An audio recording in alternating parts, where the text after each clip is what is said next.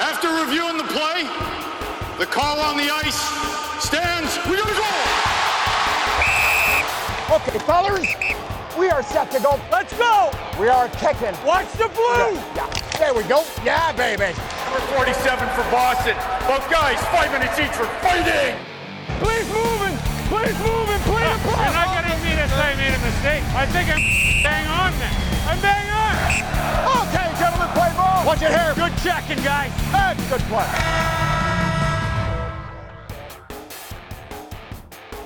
In mid-season form, the players, the coaches, the Department of Player Safety. Well, I don't know. I'm a little puzzled, actually, by some of the choices, decisions, or, if shall we say, non-calls by the Department of Player Safety this week. Taking a bit of time off for the All-Star break a little early, maybe? I don't know. It's an interesting way to look at it. I hadn't really thought of that, but it's just, we're not going to have the extended Olympic break. Well, you know what? We need a little time, so we're just gonna let you guys play through this week. Hey, guys got to take their vacation at some point, right? They thought they were going to have a couple weeks off, and you got to squeeze in those days when you can. There you are. Anyhow, we are joking, but we do have serious situations to discuss on this week's edition of the Scouting the Refs podcast. It, of course, is brought to you by Manscaped, and there are special savings available for you at manscaped.com with our partnership by using the code REFS. That's REFS. When you make your order on the manscaped.com website, use the code REFS and receive 20% off and get free shipping.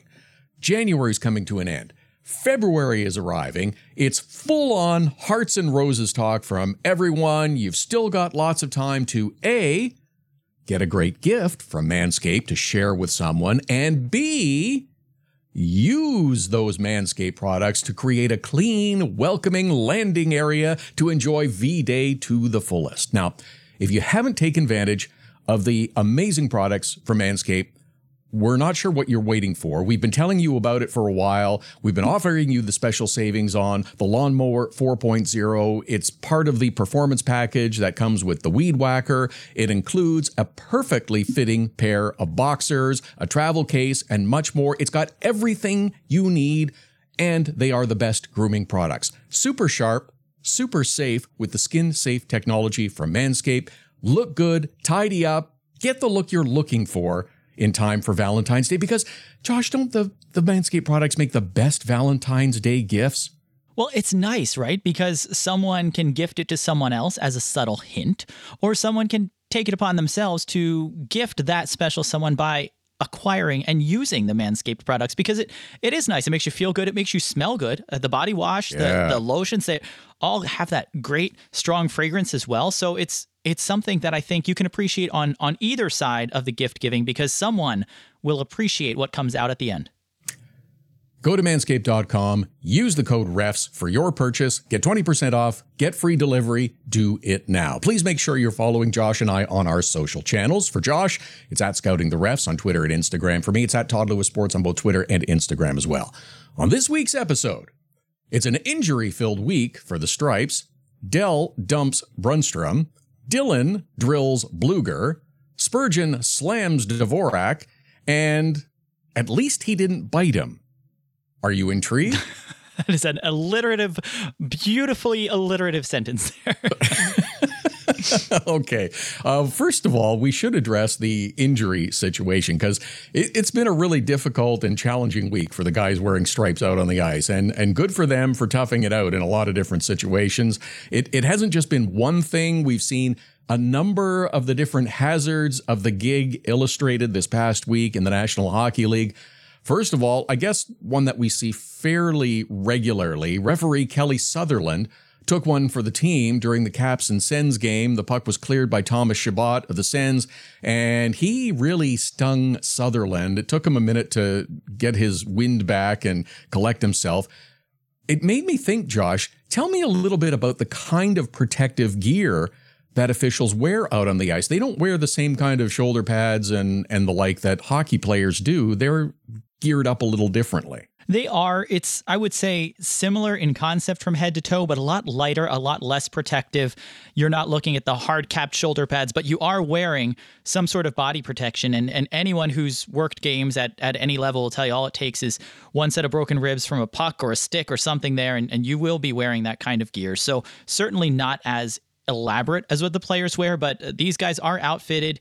Shin guards, elbows, body protection, pants and girdle. They need to be, because the pace of play is so quick, and with pucks, sticks, and guys running all over the place, you can't avoid some collisions sometimes, but unfortunately they're inevitable, and of course the puck always seems to find the places that are least protected. Couldn't tell if Sutherland caught the puck in the lower back or in the leg, but either way, not a spot that you really want to take a shot there, and good for him for staying in the game, but ouch, that one stings. Yeah, I'm sure that one left a mark after a while. And you mentioned the body contact that does sometimes ensue between officials and players.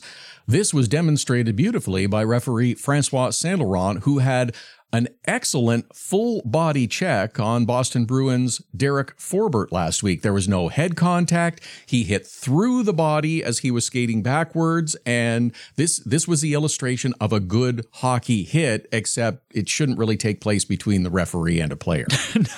No, I might have whistled it for interference. I got to go back and see where the puck was. But speaking to an official, called it a reverse hip check, if you will, as Saint Laurent backed into Forbort. Unfortunately, everything Francois was doing to avoid the play, and it was a dump in into the corner. You had the Jets and the Bruins charging for the puck, and he skates backwards behind the net, removing himself from where the action's taking place and directly into the path of Derek Forbort. So a bit of an unfortunate situation. Thankfully, there was no goal scored. There was a scoring chance for the Jets, so Boston was able to hang on there, but no injury on the play, and you could see Saint Laurent exchanging words with Forbort, apologizing for just being caught in the wrong place and delivering the perfect pick play to keep him from getting to that puck.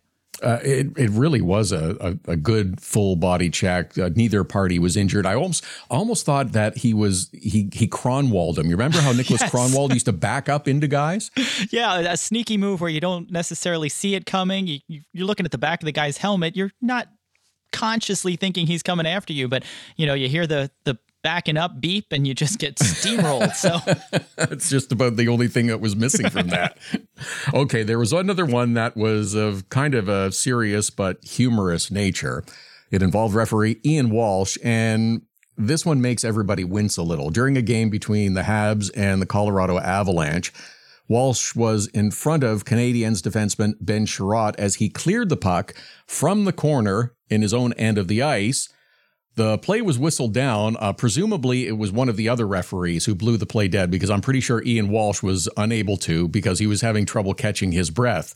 Because as Sherratt shot the puck, well, let's just say he caught Ian Walsh in the undercarriage on the follow-through. And yes, while you are supposed to be in control of your stick, if it's on the follow-through, there is no penalty, except Ian Walsh felt penalized, I think.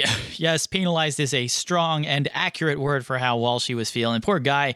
He avoided the puck, which, you're giving up the boards there. You want to give a clear path for the defender to clear the puck out of the zone, and he did that. He gave him the boards. The puck went along the boards.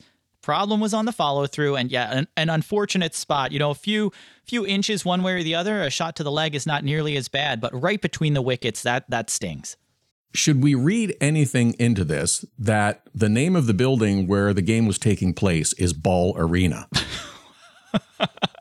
I think we'll just use this as a reminder to wear the appropriate protective gear just to preserve certain parts of the anatomy. Okay, let's go with that then. There was another incident involving a game with the Montreal Canadiens as well, this one against the Minnesota Wild. Wild defenseman Jared Spurgeon, cruising through the slot, makes contact with the head of Montreal forward Christian Dvorak. Dvorak left the game, did not return, and now we're waiting to see how long he may be out of the lineup. The question becomes, was this an accidental collision? Was it on purpose? Was it perhaps accidentally on purpose? I did see a tweet on social media from ESPN referee analyst Dave Jackson, because they're one of the networks that has one, who saw this as unintentional and from angles he viewed, thought that Spurgeon tried to lean left to minimize the impact. Did you see it this way? I can absolutely see that argument where Spurgeon's trying to thread the needle between Dvorak and Eriksson Ek. It may have been the case where he's so focused on the puck and making the play at the net that he shifts, he turns his body. It didn't look like he was setting up to deliver any head contact or any hit at all. So I can absolutely see where Jackson's coming from here. to me, the other part, Todd, is whether the contact was avoidable when we look at the illegal check to the head rule.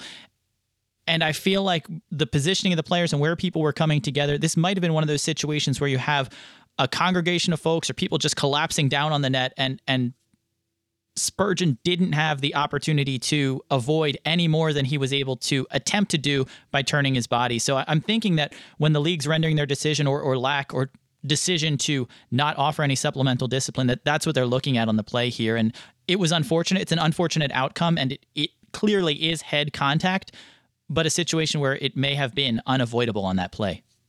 It's one of the situations where sometimes there's body contact, sometimes bad things happen, sometimes there are collisions, and injuries do result because it's a quick, speedy, fast, and physical game. Absolutely. And one thing to remember, that unlike the IIHF, the NHL is not a no head contact league. There are situations where contact is made or a hit is made where there is head contact, and it's not automatically illegal. That's why the league has a specific rule for illegal checks to the head, where the IIHF looks at any head contact. It's a little bit different there. So playing internationally, you're looking at this situation through a different lens than you are at the NHL level. This is the Scouting the Refs podcast. It's brought to you by Manscaped. Special savings available for you at manscaped.com by using the code REFS when you check out for your order. Get 20% off and get free shipping. Okay, let's talk a little bit about one that we've discussed from the other angle. And what I mean is when goalies get involved and when goaltenders skate out to play the puck or remove themselves from the blue paint of the crease to get a little more involved in the play. It doesn't mean that when a goaltender leaves the crease that there is open season and you get a free shot. Well, apparently goaltender Aaron Dell feels that he has the right to play a more physical role in the game. As the Buffalo Sabres were taking on the Ottawa Senators, goalie Aaron Dell gave a little shoulder nudge, shall we say, to Ottawa's Drake Batherson and sent him crashing into the end boards. There was no call on the play. The referee was on the opposite side of the ice with the net and the goaltender between him where the collision took place. So I will cut the officials some slack on this. But Dell absolutely should have been penalized. Well, you could call it interference. I guess you could call it boarding, maybe even a combination of both. But I am happy to see that he has been brought up on charges by the Department of Player Safety and is going to have a hearing because Batherson suffered a significant injury. He's going to miss the All-Star game and probably some time. And this was clearly a penalty and an infraction. Absolutely. And you mentioned it, Todd, that goaltenders are not fair game outside the crease. And to a certain extent, they can use that to their advantage. And you can't do a pick play, but if you're going out to play the puck, as Dell was, just his presence outside the crease would require Batherson to go around him. So it does buy some time or space for his teammates. What you can't do is stick your arm out, stick your leg out, put your stick out, and make contact with the player. And it was really unfortunate. It was extremely dangerous and flagrant. Batherson didn't expect any contact coming, and that elbow certainly caught him up high. And we talked about officials and their equipment. When you talk about goaltending equipment, it's designed to stop pucks. It's not designed to absorb hits. So you've got some different gear there. But when it's delivering hits, in this case, that elbow cup is enormous on a goaltender's arm. So the contact, the surface area that took Batherson out, it's a pretty significant space, and it resulted in an injury, which adds to the unfortunate nature of this situation. But yeah, that's absolutely something you can't do. Something that Dell has been guilty of doing in the past, of trying to catch guys on their way through. Like you said, I can't blame the officials for how this went. You see that there may have been contact. There's lots of reasons when guys are going by. They're watching to see if the goalie went down, if Batherson's trying to sweep his feet out as they go by, which players have been known to do. But good to see player safety taking a second look at this and coming down on Dell with what will be a fine or a suspension. And given his history, and I know he hasn't been fined or suspended for this before, but they will look at the situations in the past, and there were at least 2 or 3 where Dell has done something similar, and they'll absolutely consider that when evaluating how to respond to this hit. I'm looking forward to the explanation and as the videos have shown, the history of Aaron Dell as part of the phrasing, because yes, that will be taken into consideration just as an injury to the opponent is taken into consideration for penalty. Yep, and I don't know that it'll be more than a fine, but I think it should be. And my thought process behind that, Todd, is we've got a non-hockey play. We've got a guy with a dangerous situation, and I know it resulted in an injury, but even if it hadn't, just the fact that a goaltender is typically protected, he's taking advantage of that rule to go out and put an elbow out there and take out another player. I would think that one game would be a great way to send a message just to remind goalies not to do this, and that's a certainly more effective approach than a $5,000 fine.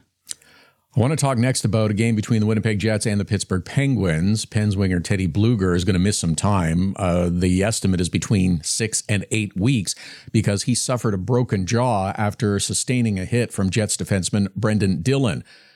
Dillon crunched him against the glass. Bluger came off the hit, fell to the ice. The play was whistled. He got up and went to the bench, dripping blood. The officials did huddle and talk about it. There was no call on the play. And the disappointing part to me in this one is there is nothing from player safety. So to take it apart a little bit, I can understand that this is not the worst hit that we have seen. Teddy Bluger does appear to have contact with the stanchion after he is hit by Dillon, not just the glass, but the metal stanchion that's holding the two panes of glass together. But Dillon also doesn't hit him directly on the shoulder. It does look like his shoulder hits him on the chin. And what gets it for me is that Dillon is elevating himself through the check and into Bluger as he completes the check on the forward. So Mike Sullivan was pretty critical about this. I don't know if there will be some secret fine for him, but so far Dillon's received no punishment, and I think he should have been. I agree, and you nailed the key for me, Todd, was the elevation of the hit. It's hard to see if he leaves his feet or if he's just lifting upward and his feet come off the ground as the body check is being delivered. But I look at this situation as one where Dillon had every opportunity to deliver a legal body check. It didn't appear that it was going to be boarding, looked like it would have been shoulder on shoulder, perfectly legal. But that upward movement, which carried him into making contact with the head, and whether it's initial contact with the shoulder and primary contact or main contact, and that's what the league goes by, main point of contact. So even if the shoulder was the first point, it may not be considered the main point of contact. And that was my take on it, and I thought we'd be looking at a suspension here just for that elevation, making this a high, dangerous body check. And certainly, we can't rule based on the outcome. There was an injury, a serious one with the broken jaw, but the first thing player safety is looking at is the act itself, and was this particular act a suspendable offense? To me, it was. To player safety, not this time. And again, this is where an explanation of why it does not rise to the level of supplemental discipline would be helpful. But I have another question that just occurred to me about this one. As you were talking about the skates leaving the ice, whether it's during the check or to initiate the check, would it be helpful if we were to enforce that players needed to maintain contact with their skates on the ice as they completed a body check? Would that be helpful? It'd be an interesting take. Now, I know it wouldn't apply because it's a different rule, but I'm just having flashbacks of an offside challenge where we're trying to figure out if a player's skates remained in contact with the ice or not. So we've wiped that out on the blue line, but I think it's hard because players are allowed to explode out into a body check. They are allowed to push with their shoulders, with their upper body, with their legs into the hit. And often that momentum on a legal body check does take them off the ice. So it's a fine line there. I don't think we can require it just because of the physical nature of the game and so many moving parts and legs and bodies. But I think that's something that the league has in the past taken a look at. You know, is the player leaving the ice? Is he jumping? You know, is this a charging penalty or not? And it's a very fine line because once again, we get into that intent space. Or was this the result of the hit, or was this what led to the hit? So it's tricky to define. I don't know that requiring skates stay on the ice is the right answer, but certainly a stricter standard for the calls might get more of those hits out of the game. I thought I'd ask. It was an interesting Good thought. try. Okay, one more to get to as we wrap up this edition. We often hear stories of players who come into the National Hockey League and follow in their father's footsteps. Well, Brendan Lemieux of the Los Angeles Kings seems to be doing just that. Of course, his dad is the famous Claude Lemieux, known for, shall we say, agitating. Brendan already got himself dispatched from New York to L.A., and when the Kings returned to the Garden this past week, he took a healthy run at the Rangers' Ryan Lindgren. I mean, this was pretty simple to see. It was right through the numbers. He drilled Lindgren into the boards. It was dumb. He got 5 and a game. But Josh, I kind of hope he also got a WTF are you doing phone call from the league, because this is a pattern of behavior. Remember, he's already been suspended for biting Ottawa's Brady Tkachuk. This has got to stop. Yeah, I think you look at the guys who consistently find themselves on the wrong side of player safety rulings, and it's hard to combine a biting incident with a hitting incident, but you certainly look back at a player's history and see that they have a tendency to engage in this type of behavior that is, I would say, slightly over the line or way over the line. And this hit clearly was over the line. I think, as you alluded to earlier on a different hit, we have a situation where player safety felt it did not rise to the level of supplemental discipline. And I can get that. It was a textbook boarding call, clearly hitting him through the numbers. And this wasn't a situation where Lindgren turned his body or changed his position at the last second. Pretty straightforward call. Glad to see the call made on the ice. And I understand where player safety is coming from with no supplemental discipline. But it is good to keep in mind that with the record he has, these don't go away. And that repeat offender status doesn't vanish. It does from a salary standpoint after 18 months. But when it comes to Lemieux's next incident, and there will be a next incident, the bite, this boarding, and plenty of other instances in his career will be considered when the league determines how long to suspend him for. So just a matter of time, Todd. I guess so, but I understand that you don't want to have a history, and I guess my concern is that Brendan Lemieux is going beyond that. I mean, I think his number is now on speed dial by the Department of Player Safety. Well, they just had to update their phone contacts. His dad was already in there, so they just needed to update. It's in the favorites now. Yeah. The Scouting the Refs podcast is brought to you by Manscaped. Get 20% off and free shipping with code REFS at manscaped.com. That's 20% off with free shipping at manscaped.com. Use code REFS, that's REFS. Unlock your confidence and always use the right tools for the job with Manscaped.